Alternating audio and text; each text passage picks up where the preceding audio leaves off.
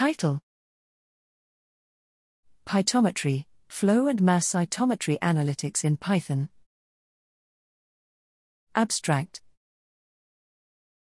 Flow and mass cytometry data are commonly analyzed via manual gating strategies, which requires prior knowledge, expertise, and time.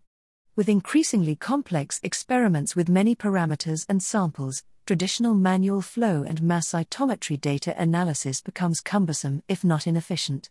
At the same time, computational tools developed for the analysis of single-cell RNA sequencing data have made single-cell genomics analysis highly efficient, yet they are mostly inaccessible for the analysis of flow and mass cytometry data due to different data formats, noise assumptions, and scales. To bring the advantages of both fields together, we developed Pytometry as an extension to the popular Scampi framework for the analysis of flow and mass cytometry data. We showcase a standard analysis workflow on healthy human bone marrow data, illustrating the applicability of tools developed for the larger feature space of single-cell genomics data. Pytometry combines joint analysis of multiple samples and advanced computational applications, ranging from automated pre-processing, cell type annotation, and disease classification.